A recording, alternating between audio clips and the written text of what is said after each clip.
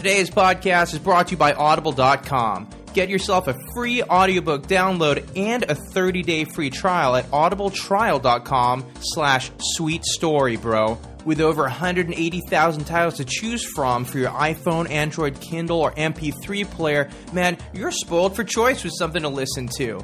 So I know what you're going to do as soon as this show is ended. You're going to head over to audibletrial.com/sweetstorybro and pick yourself up something free today.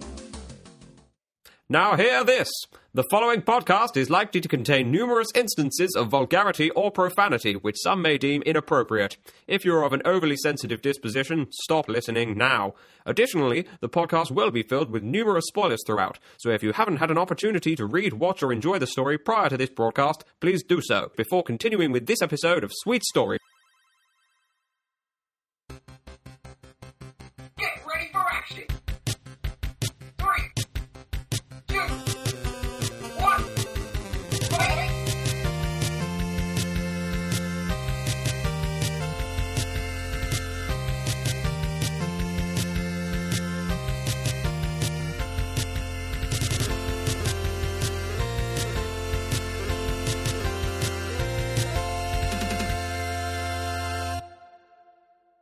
Hey, yo, what is going on? Welcome back to another episode of Sweet Story Bro with your friend, writer Steve Russell, bringing you the good, the bad, the geeky in these particular stories of my choosing and your choosing, because you guys have made recommendations before, and I've, of course, listened and decided to review them based off of your recommendations, which means what?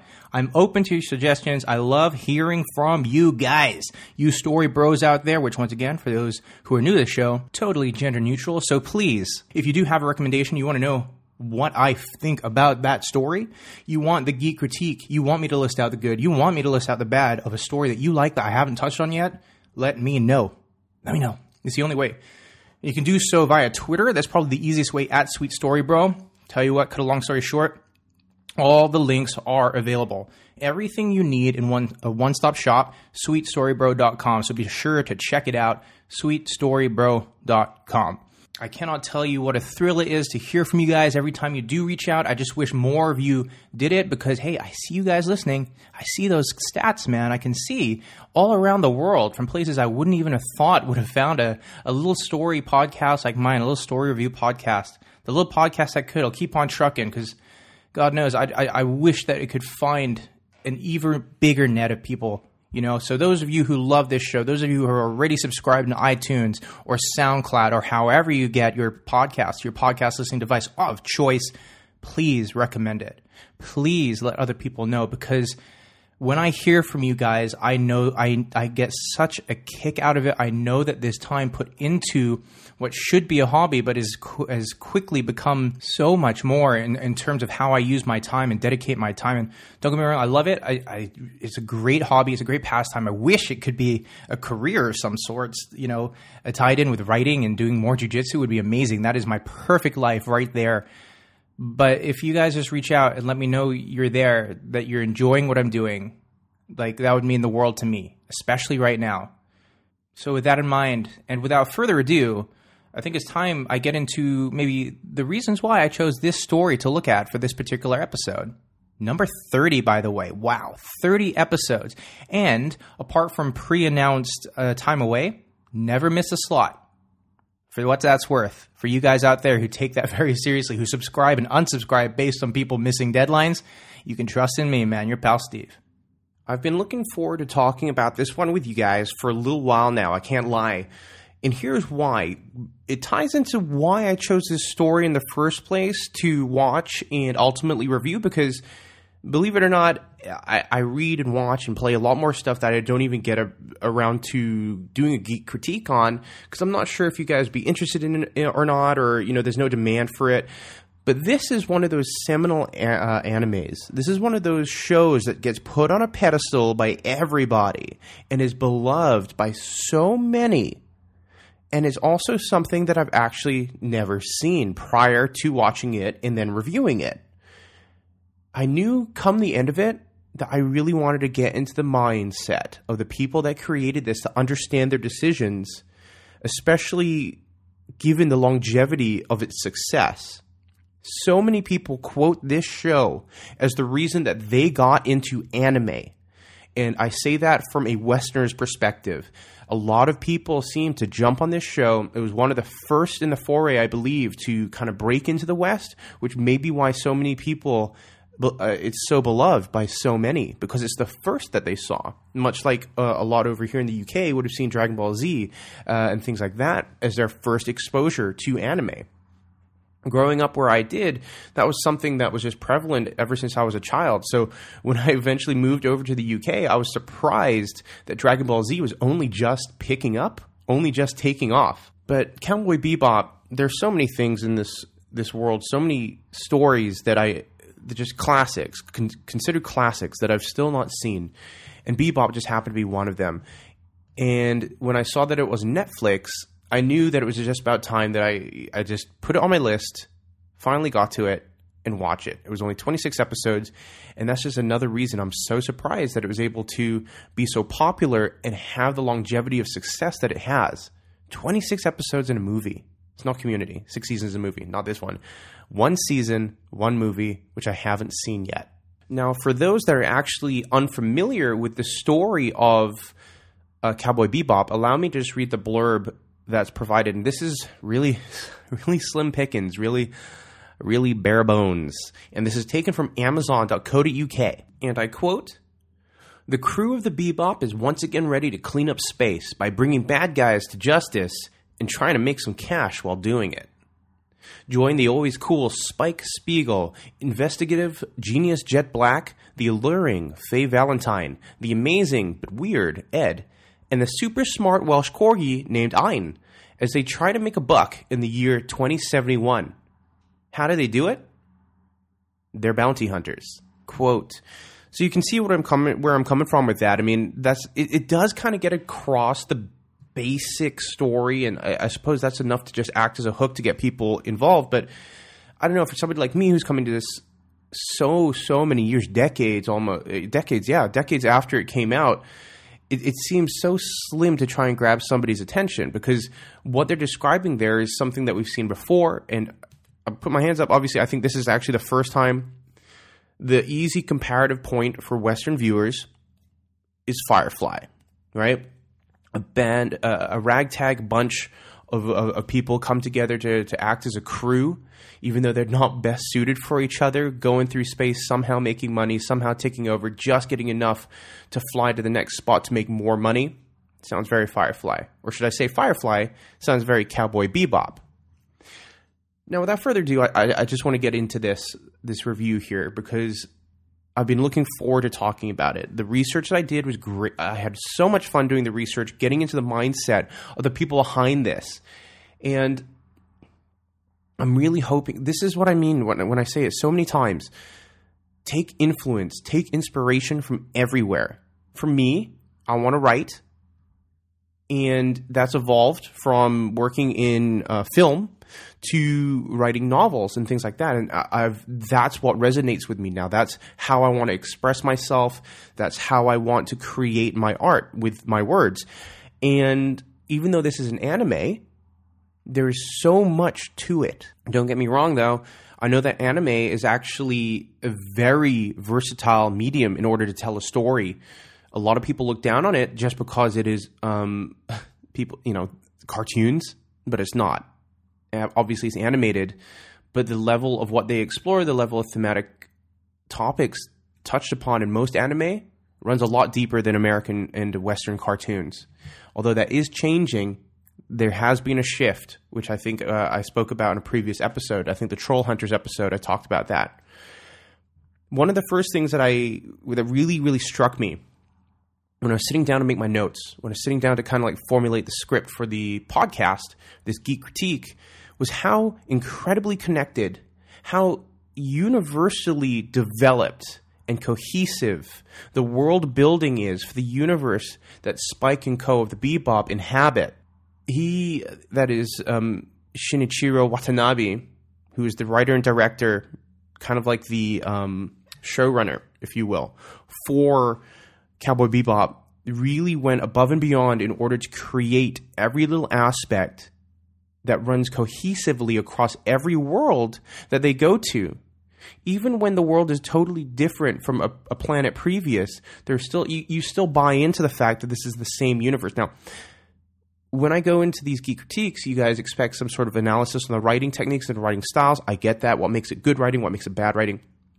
Here's why this is so important, and this is what Sapkowski does so well in the Witcher novels as well, which I've reviewed previously. World building matters. World building matters because without it, you don't have any real context for the world that your main protagonist lives within. How they react to the things around them, how they deal with the climates of the whether it's social, political, whatever. And you don't have to go deep with that. You can just touch on it if you want to. But that's world building, and it matters so much for us to care about the stakes that the main characters and their friends have to deal and survive with them. Never ignore it. Even if your story is set within the real world, there's still so many elements at play there. And this is why I love doing this, because it helps to form and crystallize these ideas in my own mind so I can try and use it myself. In fact, I've actually got a quote from Watanabe-san, again, the writer-director, taken from an interview with a website called jazzmess.com, and I quote, "I had to create a non-existent world step by step and make it seem as though life actually existed. I had to consider every aspect, including trash cans and telephone poles, and usually I don't think about these things because it's a pain, but when I did, it took a lot of time and effort. I wanted to create something that had never been seen. You've seen a lot in the past and find things you like. These days, many people try to create what they've seen. That's not what I wanted to do. I probably included what I've seen and liked, but the overall picture will become something totally new. Create something we've never seen before was my goal, sort of." End quote. And he does. He really does. You watch the show and you see the designs of the spaceships. You see just how the streets are. Like he says, the lampposts, everything had to be signed off by him because he really was crafting an entire universe. It is an impressive feat to do that, because to go from literally nothing and then using just your imagination to craft something into creation.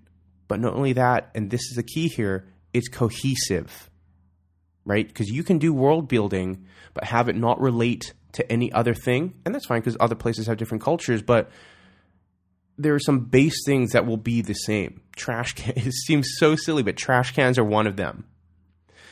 I enjoyed the fun little references to other prolific science fiction creators, especially in the bounty hunter names in the earlier episodes. You've got Asimov, you've got Deckard, there's so many that are running throughout this show.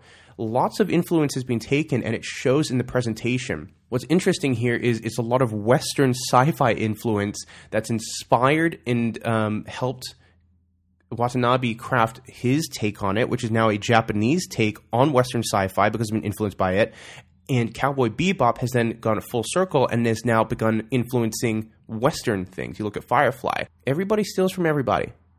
And it helps create better art because of it. There's no shame in it, I don't think, as long as it's not literally theft and identical, just changing it ever so slightly. Be influenced. Don't be ashamed to be influenced is the lesson that I take from this one. And I think there's a lesson we can take from every story that we've analyzed together. Watanabe, again, said, I got a quote from him, and this is from a website called intothematrix.com. Quote, "It's hard for me to identify my influences because I watch so many things and enjoy so many different things, but I do like and have watched a lot of old American movies. If there's something in my work that hints of influence from a certain film or something, it may very well be, because it's something I like and has just crept down into my work." End quote. And that's fine. That's fine. I take inspiration from this because this is how I try to write as well. I am a product of all the influences that I've had over my life. I love dropping references into my writing. I love doing that. I did it back when I was in a pop punk band called Adventure Star Samar. Check them out on Spotify. If you haven't listened to if you're a fan of Blink-182 and stuff, check them out. I love dropping references and seeing who gets it. But the key with references, and this is what's so subtle, is don't make it overt. Don't make it too obtuse. You have to make it so that if the person watching or reading doesn't know it, It doesn't stimmy or ruin the experience. But for those that do get it, oh man, it's like a little Easter. There's a little pat on the head. They know you're in a club now. You're in a club together. I love it when stuff does that. And there's a lot of it in here. And again, it's good writing because it's subtle. They don't knock it over your head unless you're particularly familiar with these guys. Like Asimov is a big one, of course. As soon as you see the name, you're like, oh, all right, okay, that's pretty obvious. But what's interesting here is that Watanabe never really knew or considered Cowboy Bebop taking off in the West the way it did. He designed it primarily for a Japanese audience who may not be familiar with Western writers and Western sci-fi writers and science fiction directors in the way that a lot of Westerners obviously are. Now, all the characters, all the major characters, and I'm talking about the key core Bebop crew at this point, okay? Spike, Jet, Faye, Ed, and even Ein. They're all pretty well fleshed out, honestly. And they're all given purpose, agency, and backstory understanding, usually through dedicated episodes. And there's a little bit of a double-edged sword here because they're so focused on making sure we understand who these people are, what their background is, where they come from, that sometimes it's to the chagrin of the overarching story thread, which we'll get into in a little bit. Believe me, we will. But when you have only 26 episodes and a number of these are dedicated just to certain members to flesh them out as though they're the protagonist as opposed to a supporting cast member, it's a very interesting play because on the one hand, it's great. Every character matters. It's like every character is almost a main character. Obviously, Spike, if you want to call them one, Spike is the protagonist. But there's so many elements running throughout. You're like, Faye could be. The story of Faye and her amnesia, figuring out who she is after the accident, and then she was cryogenically frozen, is incredibly compelling. That's a really interesting story that kind of propels her into the main character spotlight rather than just a supporting character. Spike, so many times during the unfolding of these stories, is in the background, if not present really at all. And that's just a really interesting way to do it because Watanabe and crew have obviously gone into this going, everybody matters. Everybody matters, and we need to express this so everybody cares about them. So if anything happens to them, it matters. And that's fantastic. You care about everybody because everybody matters. And that's exactly how it should be. A lot of stories have characters or side characters that exist just to propel, just to put up the main character, the main protagonist. And these are friends who elevate them, right? A lot of shows early on in their lives will be guilty of this before finally having the opportunity to develop, the lesser characters, so on and so forth. This is not guilty of that. But it doesn't, it's not completely flawless. Every character has an opportunity to shine throughout the 26 episodes. And like I say, Spike is clearly the main character, the protagonist, but the crew that surrounds him are just as important. They all have their own lives as opposed to existing to serve him, as I was saying.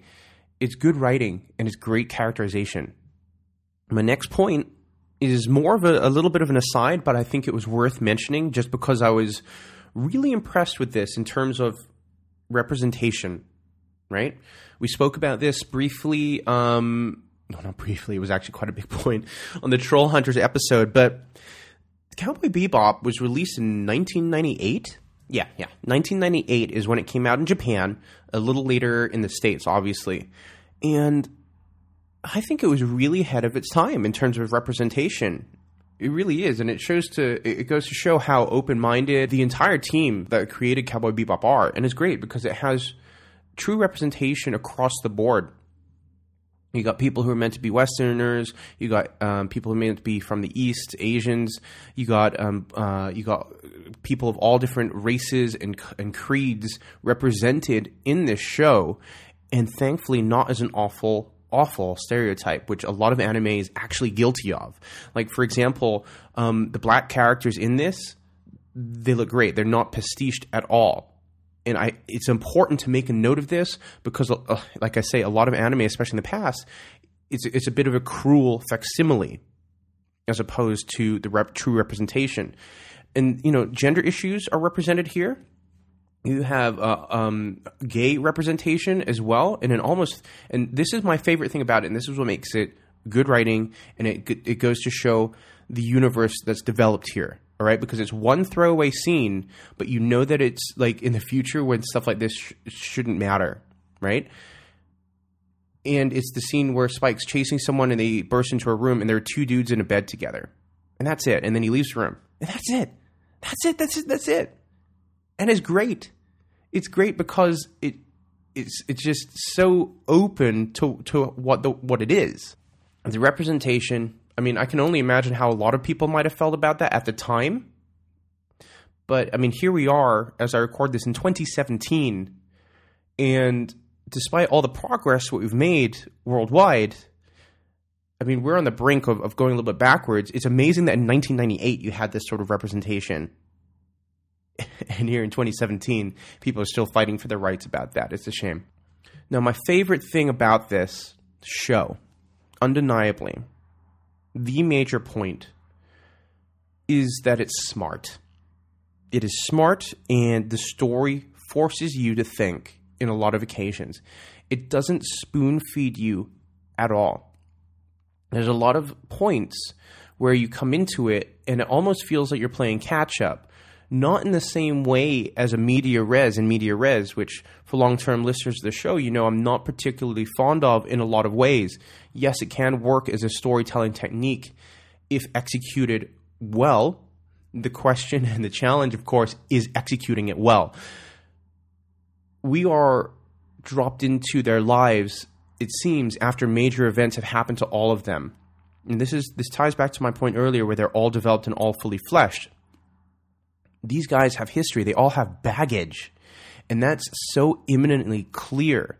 There are times when they are feeling certain ways, doing certain things, or having, or, you know, speaking to each other, and you're just like, wait, have I missed something? And it makes you think. It doesn't spoon feed you everything. And it's all the better for it. It forces you to engage with it. It's not necessarily a show that you can just switch off on. You know, have your mobile phone in your hand, check Twitter whilst it's on in the background. You can do that, but you're going to miss stuff. You are. I mean, the way this works out, we're dropped in with these characters and we see how they come together as a crew. That's not much is true, but it becomes clearer through multiple flashbacks. Again, another storytelling technique that I'm not usually a fan of. But it becomes clear through these flashbacks that they all had previous lives that led them to this point in time. Watanabe has this to say, and it's taken from an interview with OtakuUSAMagazine.com. Quote, "Back when we were making Cowboy Bebop, one thing I told the staff was, let's make a show that does not feel dated in 10 or 20 years. So I'm happy that has actually taken place." End quote. This is obviously in a sort of a retrospective interview looking back on it recently. And he's right. The animation style, the cohesive universe that makes sense pretty much from top to bottom, the futuristic setting of that cohesive universe, as well as the representation that is on show, it all adds together. All these are positive building blocks together to help give it the longevity that he sought. And because of it, it has aged incredibly, incredibly well.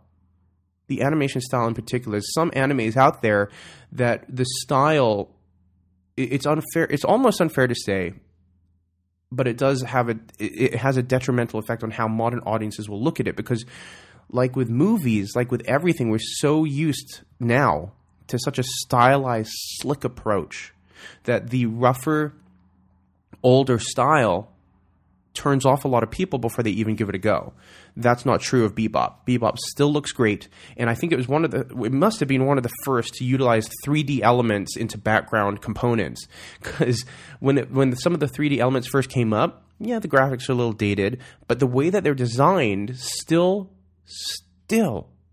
looks a part of the universe. It works. It complements the animation behind it. It's very good, very clever. I've got another quote with Watanabe, again taken from OtakuUSAMagazine.com. Quote, "Personally, though, I love works where you can't tell if it's supposed to be funny or serious. So my shows are very intentionally made in that way. I often instruct my staff to work on a show to make it so that the audience can't tell if it's supposed to be a joke or serious. But a lot of times, they just end up being confused." End quote. He is purposely messing with us. And that's great. He's making things obtuse. He's making things a little bit more difficult. Is this darkly funny? Is this just funny? Is it dark? How do you feel about it? The fact that you have conflicting emotions about it at all makes it good writing. Means that it's having a deeper effect on you where you actually have to think about it and process it a little bit, as opposed to just letting it wash over you and that's it. You're forced to engage, you're forced to think about it, and you're forced to contemplate over why you're feeling that way with certain scenes in certain particular moments. And that's true. And that's what good writing does. It makes you think about it after the fact. It stays with you. A good story will stay with you. But I bet you're thinking, with all this praise, with all the good points that I have to make about Cowboy Bebop, that it's a shoo-in. Not so fast. Au contraire, mon frere. Enjoy the coffee. Take a deep sip, because we're about to go into the cons of Cowboy Bebop. And before you get affronted, before you flip a table, there are a few. Take off those rose-tinted glasses. And most importantly, remember, this is just my opinion. This is one dude who wants to be a writer, analyzing writing and geek stories in order to try and make his writing and approach to stories all that much better. One person. Your friend, Steve Russell, at Steve Tendo, personal Twitter account, at Sweet Story Bro, professional podcast Twitter account. And these notes, they run the gamut from like minor asides like the representation thing to kind of deeper level discussion points to do with the story as a whole. Now, the first thing that I took a little bit of issue with, and this is one of the asides, is near the end, some characters make really odd choices that have almost zero motivation. And what I mean by that is the choices that they make don't really have the logic behind them. They just kind of do it to separate themselves from what will happen. And this is so evidently clear in the run-up to the final episodes, the two-parter near the end. Those episodes, incidentally, called The Real Folk Blues, Part 1, Part 2. Things like Ed and Ein leaving prior to these, deciding to cut off on their own. I personally didn't feel that this was incredibly well explained or well motivated. It felt disassociated and disconnected a little bit to what came prior. The fact that Ed was all by herself for the longest while, looking for a family, looking for a home, looking for a connective thread, given that she was abandoned by her father, heavy issues there that are so... They touch upon them, but that one wasn't really developed properly, I don't think. I mean, she would have major abandonment issues, and maybe that's why she's so cracked, but maybe she's just naturally weird, and that's fine, because who wants to be boring and quote-unquote normal, right? But them leaving together, that's the main highlight of this point for me. It just didn't make sense. And as you watch it, again, it's only in maybe the last 5 episodes or so, but things start happening where you're just like, is that the right choice? Would they really do that as a character? I don't know. It just stuck out in my head to me. The next point is going to be a little bit of a divisive one. I know that. I know that before going into it, and I know I'm treading lightly here because anime fans are a certain kind of hardcore fan. It's true. They're like wrestling fans, and that's something I know quite a lot about. I'm a huge wrestling nerd. Always have been. I'm a lifer. But anime fans are very defensive, but this is why I had to stress at the top. This is just my opinion. One thing you can't deny that exists in any medium for TV specifically, especially the show, I mean, the Western shows suffer from it, especially if their seasons run 22, 24 episodes, and anime suffers for it even if their series is only 26. Filler episodes. The amount of times, like, when you watch Dragon Ball Z, if you've watched it, or any Dragon Ball iteration, how many episodes have gone by with 2 people just looking at each other, commenting on how strong the other is, or powering up? They're able to extend one simple premise into multiple episodes that last 18 to 20 minutes each, just with these sounds. Or, oh my god, he's so strong! How is he so powerful? Or some shit like that. I hope you enjoyed that. I don't know who that was meant to be. Krillin, maybe? I don't know. But, it's just weird. It's just annoying. Because time is precious, man. Don't give me filler stuff. Don't do it. Don't give me filler. But like I say, unfortunately, with pretty much, and this is universal, this is East and West, my friend, it's inevitable. And it's a shame. It's a shame. This is why I'm such a fan of the HBO and Showtime to a lesser degree, and a lot of British TV shows where they have shorter run seasons. Go back and listen to the Stranger Things episode. Stranger Things is 8 episodes. I make a big point about this, and I have some great quotes from the brothers that created it talking about this and talking about narrative thread and overall arcs and why 8 episodes is right for them to tell their story. If you haven't checked it out, do so. It's a great lesson in constructing a story over multiple periods, multiple episodes. But I don't know what the story was with Cowboy Bebop, if they were ever expecting to be renewed for season 2, especially given how this series ends with the ambiguous death of Spike at the hands of Vicious and Co. At the very, very end, he's on the steps leaving the Red Dragon headquarters. But you would think that with a 1-season, 26-episode story arc, you'd want to minimize the filler episodes as much as humanly possible so that everything could be gold. Dai Sato, one of the writers on Cowboy Bebop, has this to say, and this is once again taken from the interview with OtakuUSAMagazine.com, because they actually interviewed them together. If you're interested, do check out the interview. It's a very interesting one about the style and the process of putting these stories together and how they work together as well, because they've worked on multiple projects. I've actually seen more of their stuff than I was even aware, because I'll hold my hands up.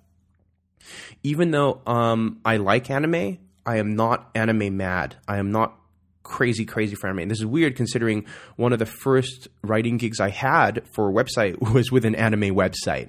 And that's fine. They sent me free stuff and it was fun to watch and it was good to get review copies of stuff. Felt very legitimizing, even though I never ever got paid for it, unfortunately, and ultimately led to nothing. But it was a fun experience to engage with an art form that I was aware of, enjoyed, but didn't go crazy for. Because, man, you go to these Comic-Cons. Like, I've been to MCM Comic-Con a couple of times over here in London, and the anime representation is off the hook. They call it niche. When you go to these, you'll see it's not so much with the niche, man. Loads of people love it. Obviously, if you look at percentage, you look at the percentile, it will obviously still be quite small, but you go there, you realize how large that community and that fan base actually is. Dai Sato has this to say, and I quote, "For us writers, the technical evolution of production hasn't changed our business that much. But when it comes to distribution and broadcast, streaming has really affected our work because streaming contains no commercials. The writing of the shows need to be approached completely differently.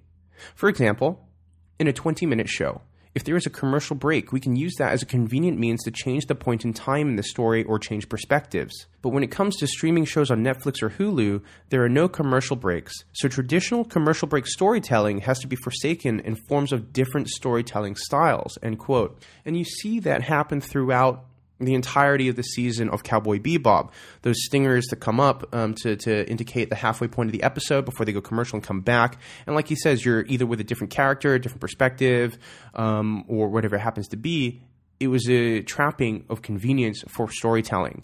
And now, like he rightly says, I can't stress this enough, check out the Stranger Things episode because this ties in so wonderfully to what I'm trying to express, and to a lesser extent, Troll Hunter episode as well, the Troll Hunters episode that I did earlier in the year. The entire storytelling structure of how to approach anime or any sort of serialized TV show has changed dramatically now because of that. And this ties into my point because I would have thought you can't, even more now, more so than ever, you can't have filler episodes because there's no commercial break to distract anybody. The commercial break is pausing it to get another drink, to go to the bathroom. That's it. It needs to be a cohesive, flowing story from beginning to end. Now, I mentioned earlier about how there are some deeper themes that are touched upon in this show, like Ed's abandonment issues, Faye's accident that led to amnesia, not knowing who she is. She's a person out of time. She's from the past, young in the future. And it's highlighted in a wonderful scene where one of her old classmates, when she goes home, when she finally starts piecing together who she is and where she comes from, one of her old classmates just happens to be there and comments to her, and it really blows her mind. There's a lot of deeper themes that are touched upon across this entire show. Things like existentialism, when that old satellite AI becomes sentient and starts drawing out the old Mayan drawings on the side that a lot of people purport to be from aliens here and now. the sexuality, issues of human connectivity. You know, how do you connect to people? It's not easy sometimes, and this explores that a little bit. But my problem with this is that these themes are only ever touched upon within the episode's runtime. So, for example, you look at the theme of existentialism. What is real? What is considered life? At what point is AI alive? And this was the first major time I think we were introduced to Ed as well. But by the end of the episode, that's it. And I don't think we really, really touch upon it on any deeper level than it was touched upon then. And that's a problem for me because they tried to cover a lot of ground this way by touching upon a lot of different sort of deeper thematical ideas, but it feels like having themes running throughout the entire thing would have been better. Even if it was just like touched upon and developed a little bit here, a little bit there over the course of the entire 26 episodes, as opposed to today we're going to talk about this. Next week we're going to talk about that. And they're never really going to cross over again. And this is different to having a cohesive universe that works within itself. These are like topic of the week shit. And I think it suffers a little bit because of that, in my honest opinion. Watanabe was asked in an interview with jazzmess.com once more. The question was, what's the theme of the series? The overall theme. And his answer is an interesting one, actually, because it's one that I can see where he's coming from, but personally, I didn't think it was immediately clear based on the watch through that I had with it. Here's his answer. Quote, Spike's past, or his karma. Part of his life you haven't seen. People wanted to, but we couldn't show it on television. He's referring here to the fact that more than half the episodes were cut for television on CB's first broadcast run, incidentally. On video, in the 26-episode series, you see it gradually. It's the underlying theme throughout the show. End quote. I can definitely see where he's coming from, especially given that Spike is the main character. But if that's the case, it is very subtle. I would agree. I do agree with his point. I mean, yes, he's the creator of this show, so he knows best. I never question that. I never doubt it. Although things are always open to interpretation, of course, and opinion. I can see where he's coming from. I can understand that that is what the main theme is. That is probably the only theme that does run throughout the 26 upon reflection. But I just wish that the other themes that are touched upon, these sci-fi elements that can be so deep and explored to such an nth degree with these characters, it would have been really interesting to see them tackle it on a deeper level rather than the superficial week-by-week way that it is kind of discussed. Now, I made a little note of this earlier. I kind of teased it. Flashbacks. Not usually a fan. And the constant use of flashback as a storytelling device does become frustrating over the course of this season. The story often becomes more concerned with the mystery of what happened before as opposed to the narrative that's unfolding on the screen. And I do stand by that. I really do. It becomes obsessed with showing us the story that happened prior, the lives that led us up to this point. That a lot of the times, the story that's unfolding on the screen in the quote-unquote present almost pales in comparison because you're more intrigued about how they got there as opposed to why they're there now and what's happening now. Watanabe has this to say, and this is taken from a different website. This is an interview with the website bebopatic.weebly.com if you want to check it out. And he says this, quote, all the episodes that contain Vicious that come out in Cowboy Bebop are directly related to the ending. Even before I made the first episode, I already had the ending in mind. Even though I had the ending in mind by myself, I was opposed by my staff. They were upset because they were saying that we wouldn't be able to make a continuation. So I told them I'd think about it a little more, but ultimately I decided to go with my original idea. End quote. So even though Spike ends up supposedly ambiguously dead, personally, I thought he was dead. That was my take on it. And it's a bold way to go because you're going one and done. You feel like you've told your story and you can get out, and that's fine because it's his story to tell. But because the Vicious arc is the main driving arc of this story, the flashback usage is so integral to it. But it's frustrating. It's frustrating because it's kind of highlighting that the story that happened before the ones that we're actually watching are more important, even though it all adds up to the end. And it's interesting because it ties back into that point earlier about he doesn't want you to know whether it's funny or serious. And there are so many elements across this show that are so lighthearted and so enjoyable on a lighthearted, superficial level that sometimes you forget about the deeper elements that it's exploring. But the use of the flashback, that purported importance on the past rather than what's unfolding now, it does a lot to... It doesn't weaken the story at all. That's not fair. And it doesn't weaken the enjoyment of the episodes and spending time with these guys. But it does shift the focus, and it does shift the importance onto events that we aren't privy to. Now, the biggest problem I had with this show, and this is going to be Steve's controversial opinion time. If you listen to the wrestling podcast I do with my friend Kieran called the Saturday Lunchtime Wrestling Club, he named it, not me, by the way, you'll be familiar with Steve's controversial opinion. And I think this is going to be one as well. I have issue with the very disjointed overall arc of Cowboy Bebop. I'm going to repeat myself right now. The very disjointed overall arc that runs, that thread that runs across the entire season. I have a problem with it. There is a connective thread that runs throughout, but it's not immediately clear.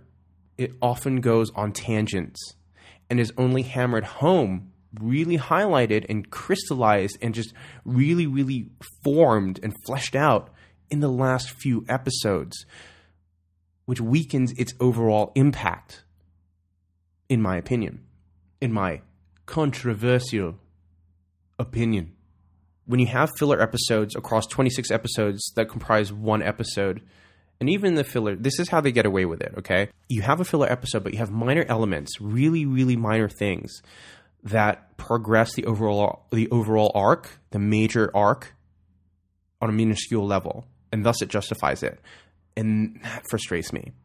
That's what I was alluding to when I say it goes on tangents. And for them to really hammer home that main narrative thread only in the last few episodes is frustrating, because they had the opportunity to really craft a story that would have allowed the last few... Because the last few episodes are awesome, but it's mired and weakened because they didn't spend the entire series really, really developing and fleshing it out on a much grander scale. When you're having these tangents, when you're having these filler episodes, when you're having episodes where every character gets major or multiple episodes to flesh them out so we get to know them better, it's just a bit of an odd storytelling technique. Because there are ways to get these characters across, there are ways to make them relatable, likable, and help us understand them that don't require 18 minutes to do it. I think that's an exercise in writing that we can take from this, honestly. I do think, I stand by it. It's a very controversial opinion, but I stand by it. The disjointed overall arc over the 26 seasons weakens the eventual impact of what happens at the end of the show. I've got a couple quotes here, both from Watanabe, from two different sources. The first is Otaku USA Magazine once more, and I quote, "For me, the storytelling style where there is an ongoing arc on top of episodic storytelling is my favorite style.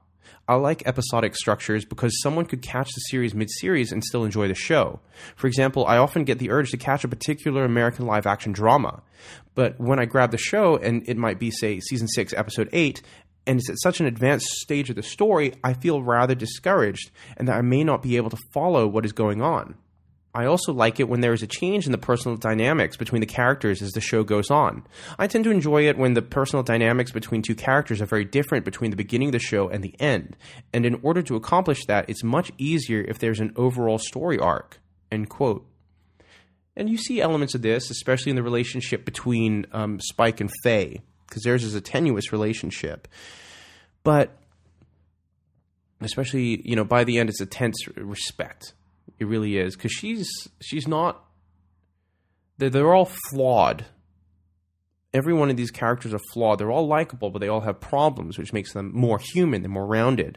Incidentally, my favorite character is most probably Jet. I thought he's a badass. It's so interesting that he makes this point because it's obviously a style that he's tried to put into here, and there is that overall theme of the Red Dragon with Spike and things like that. And maybe upon future rewatches, I'll see it on a level that I didn't see it for my first time with it.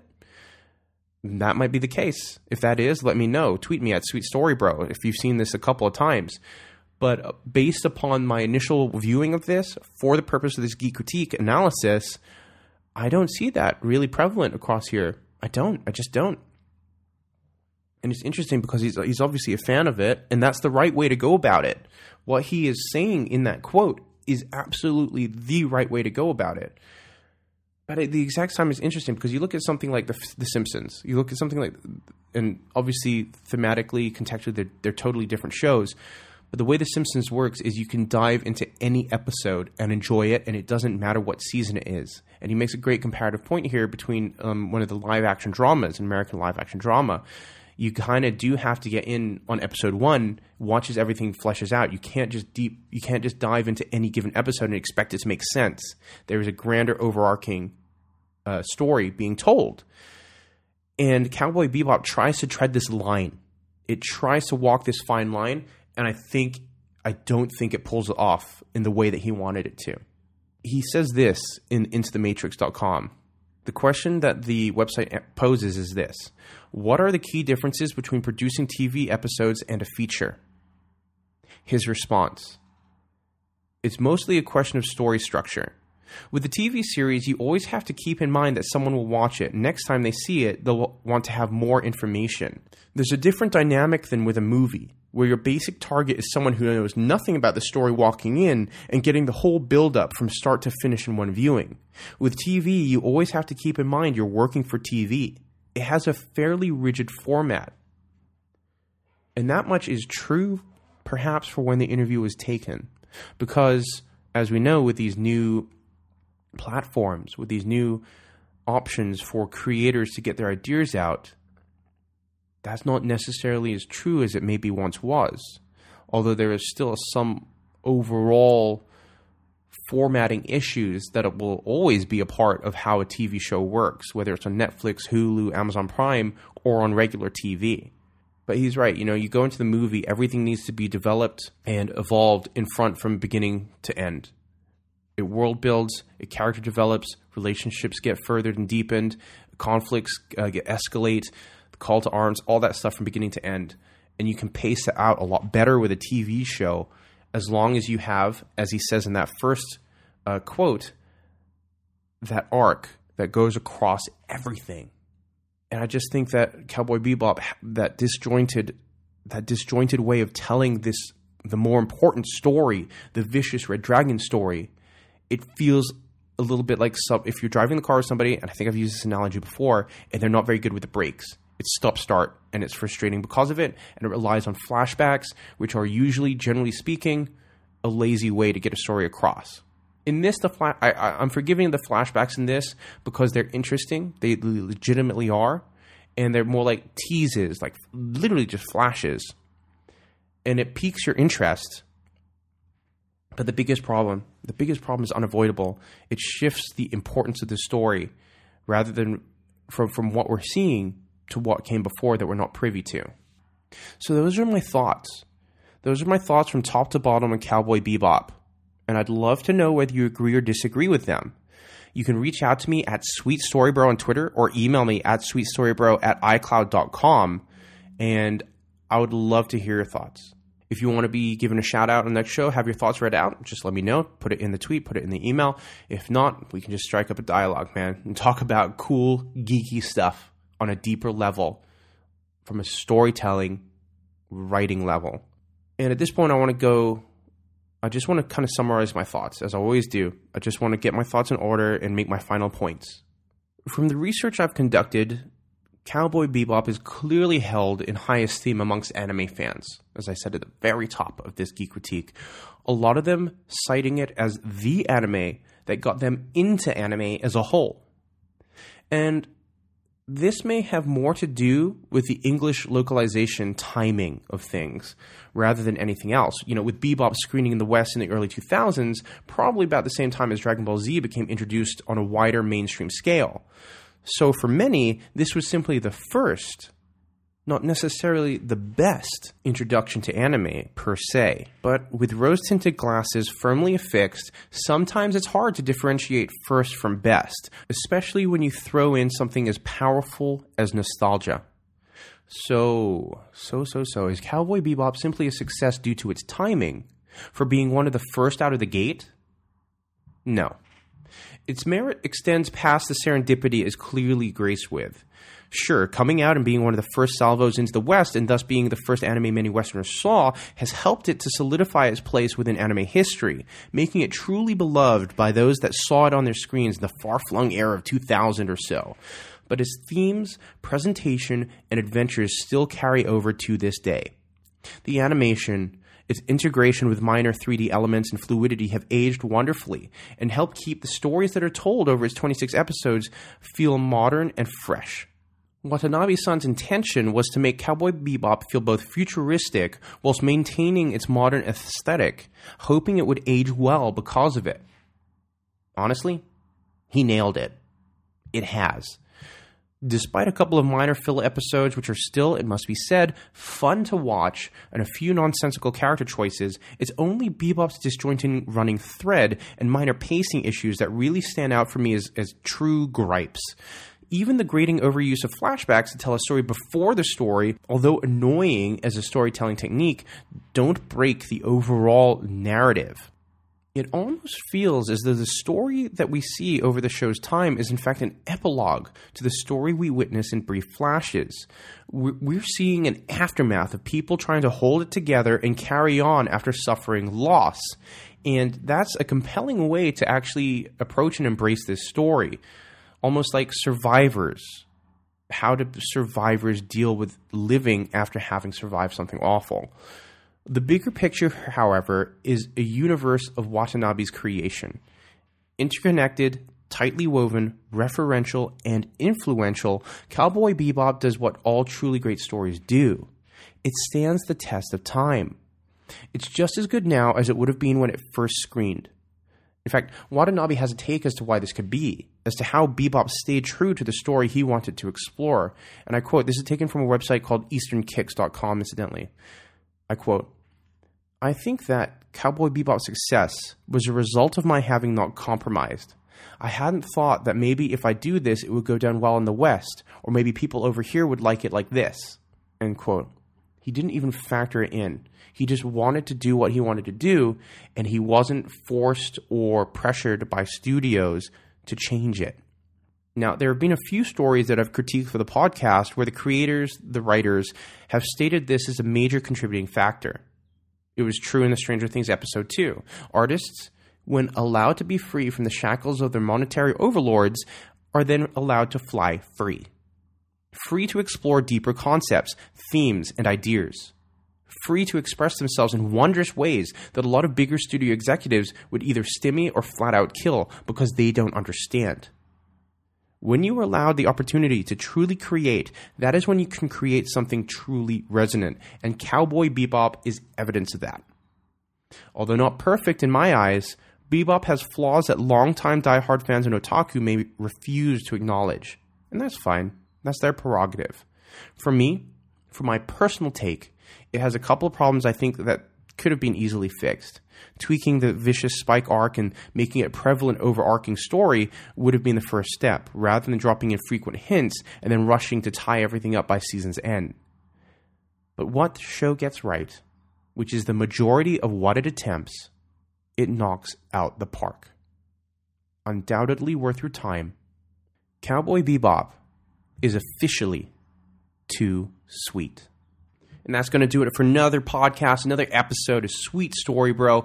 Thank you so much, as always, for listening to my thoughts, for coming with me on this journey to understand the writing processes and what makes a good story, what makes a bad story, what are the pros and cons of any given story, because there's always going to be elements you like. There's always going to be elements that you don't necessarily like. I got to stress, these aren't cons in the way of like, oh, this is shit. These are just things that I didn't really enjoy. And that's fine, because we all have that take on it. Be sure to let me know about what you think about this podcast, if you agree or disagree with my thoughts, and what you think of Cowboy Bebop. What did you think of this anime? More importantly, what did you think of this story? Because story transcends the medium in which it's told a lot of the times. Let me know on Twitter, Facebook, YouTube, email, whatever you want, wherever you want. And if you want to check out the story itself, hey, why not purchase it via the Amazon links on sweetstorybro.com? It's no more expensive for you, and it kicks back a percentage to help the show. Did you hear that? It's no more expensive for you to buy. It doesn't cost a penny or cent extra, and you kick back a percentage to help the show. Plus, you get Cowboy Bebop on DVD or Blu-ray. Everybody wins, man. And while you're at it, on sweetstorybro.com, all the social media links are there. I mentioned them earlier, Twitter, Facebook, YouTube, whatever you want. They're all there. So rather than individually searching for it, just hit up sweetstorybro.com, click on your social media of choice, and get in contact with me. I will get back to you as soon as I can. I absolutely promise. Speaking of that, you want to be sure that you're actually subscribed to the YouTube for the sweet update bros that come up. Every so often, I will do a vlog giving you a state of the podcast address, if you will, just letting you know about updates, major things that have happened, exciting things on the horizon, and just sort of an overview. These are the things that don't really get discussed on the podcast. So if you want the entire experience and just to be kept abreast, be sure to be subscribed. Hit that little bell to know that when I've uploaded a new podcast. Don't miss out, man. Be a part of Sweet Story Bro. Be a story bro. And if you like the episode, if you like the research that went into it, because there was I had such a blast researching this. I had such an enjoyable time getting into the mindscape and the headspace of Watanabe, Sato, and the rest of the team whilst researching Cowboy Bebop. And if you enjoyed it, if you've left with a greater understanding of how they structured their story, how they tried putting it together, and what makes their writing choices and techniques good and or bad, why not leave a tip? A couple of bucks. That's all it'll cost if you want to give it, or if you want to give more. Hey, thank you. I'd appreciate it. I certainly wouldn't say no. You can give as much as a cup of coffee, as less than a cup of coffee, or muffin, whatever you want to give, man. I'd appreciate it. It helps the show. It helps the show exponentially. I cannot tell you. Like, if I need to buy new equipment, new cables, if things break, pay for server costs, because that stuff's expensive, you know. Everything helps. I always want to make this show free for you, but in the goodness of your heart, you know, look deep inside of you. Just look inside. If you took pleasure out of this podcast, if you enjoyed spending the time with me as I orated my analysis, my geek critique on something we care about, as well as the research, of course, so that you understand it on a bit of a deeper level. This isn't just listening out. This isn't just simplistically going, oh, this is good, this is bad, and that's all there is to it. Don't know why I went Southern for that. Forgive me. But we look on it at a deeper level. You're a smart person. I know you are. If you appreciate the research that goes involved with every episode, leave that tip, man. You can do it at paypal.me/sweetstorybro, paypal.me/sweetstorybro. Hey, sweetstorybro.com, handy donate button at the top. Don't say I ever don't make things easy for you. Couldn't be simpler, my friends. So that's it. Be sure to share the show with your story-loving friends as well. Share the love. Spread the conversation. Until next time, keep your eyes on Twitter for the Monday Mention so you know what the next story is going to be, so you can read, watch, or play it before the review comes out, so there are no spoilers for you. Some people don't give a shit about that. That's fine. Download, listen away, and enjoy it for what it is. An analysis of geek stories that we love and understanding writing technique. And until next time, look after yourself, take care of yourself, and treat yourself well. Give yourself the opportunity to relax and enjoy some stories. I'm out.